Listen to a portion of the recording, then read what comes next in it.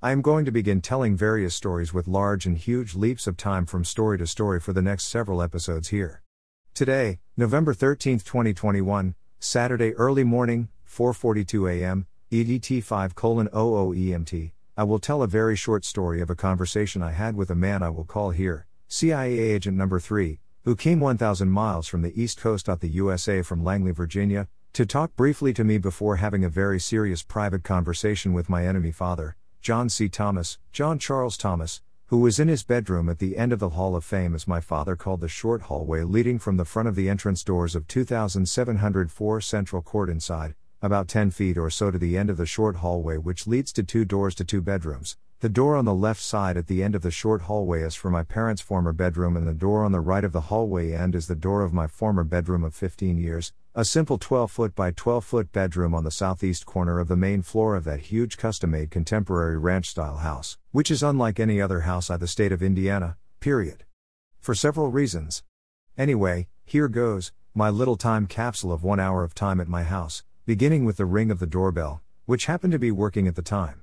Then, a few knocks on the door by the same person ringing the doorbell outside the front door on the cement step.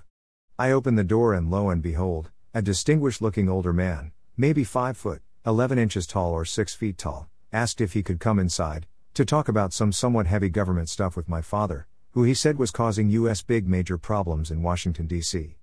I said, sure, you can talk to him. He said, where is your father? I replied, he is at the end of this little hallway, on the door on the left inside there, sitting in his small brown cloth mediocre recliner/rocking chair, wearing his decrepit undershirt and some kind of pants, watching one of his black and white TV shows from long ago. CIA Agent Number 3, as I will refer to him here in this little time capsule account, then said to me in the great room, a huge living room about 28 feet by 28 feet dimensions with a huge super high cathedral ceiling about 16 feet high, which I love.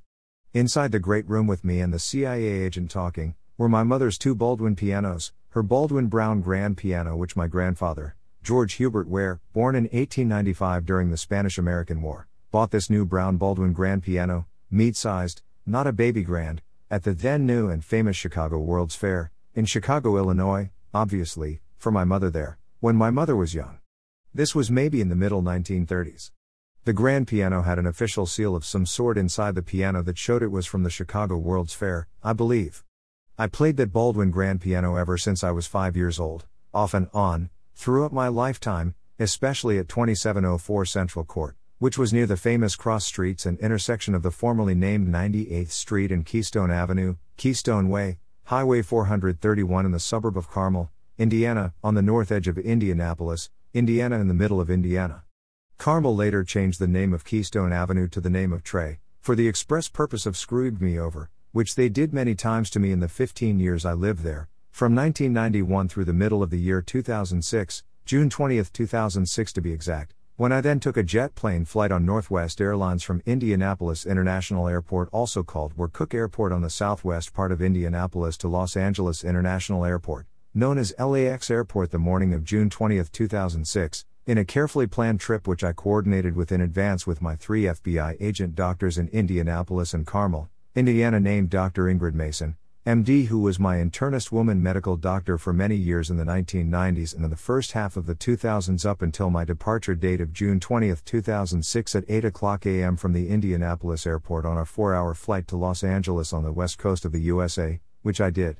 My other FBI doctors there were Dr. Mary Weber, a genius medication expert who talked to me once every 3 months for 15 minutes or a half hour, for 15 years for what she called a med check or medication check. She frequently attended national conventions of the AMA or American Medical Association in San Francisco, California, which she told me about. We got along perfectly, as well as I did with my other 2 FBI doctors in Indianapolis. My other FBI doctor was Dr. Shurell, a urologist at a place on the northwest edge of Indianapolis called Associated Urologists of Indiana, across the street from St. Vincent's Hospital, a private huge high-class Catholic hospital, which I went to about 20 times in the 15 years I lived at 2704 Central Court from 1991 to 2006. Back to the CIA Agent Number 3. He said to me, before I talk to your father about all the problems he is causing us in Washington, D.C., I will let you ask me one free question and I will give you my reply. So I then said to him, in the great room, I think the US government is trying to find out some big secret about me that they can use to blackmail me with and to hold like a big club over my head, to threaten me and maybe use to get extortion money from me, or to use as leverage to get me to do something I do not want to do, which would not be in my best interest.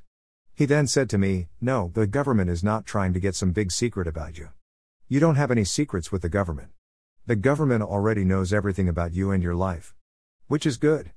It means you cannot be blackmailed by anyone, because the government already knows everything about you and nobody can blackmail you for that reason." We then talked for a few minutes, briefly. He looked at me and then said something really heavy to me. He said to me, "The very top of the US government has known for an extremely long time now, for decades, that the more genius a person is, the more they deviate from the norm. It is always true. Such as people like Einstein or Frank Zappa or Salvatore Dali or even Mozart or Thomas Edison, the inventor of the light bulb and the phonograph player, add electricity for homes. The top of the US government not only has known this for decades, the government totally understands this little fact about the greatest gayesses in the world, of all time too." And that was the end of our little conversation, and then the CIA agent went down the hallway and entered my father's bedroom and had a private conversation with him for maybe 20 minutes or so, before leaving my house and going back to the east coast of the USA, never to be seen again by me. Fascinating. Later that day, my father and mother came into the large country kitchen of 2704 Central Court where I was at the time, in the kitchen that is, and my mother said to my father, "The left hand doesn't know what the right hand is doing." I said then to my mother there, "That's right. You low-level FBI people don't know what the high-level CIA wants. Me. Far away from this place. Like Stockholm, Sweden, Europe, London, England, and even visit from time to time, St. Petersburg, Russia.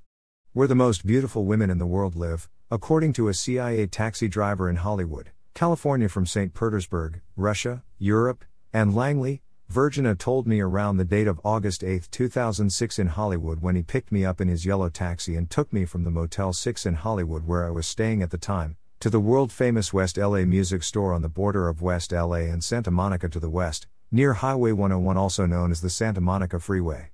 That is all I will say for the moment. To be continued. Stay tuned. Enjoy.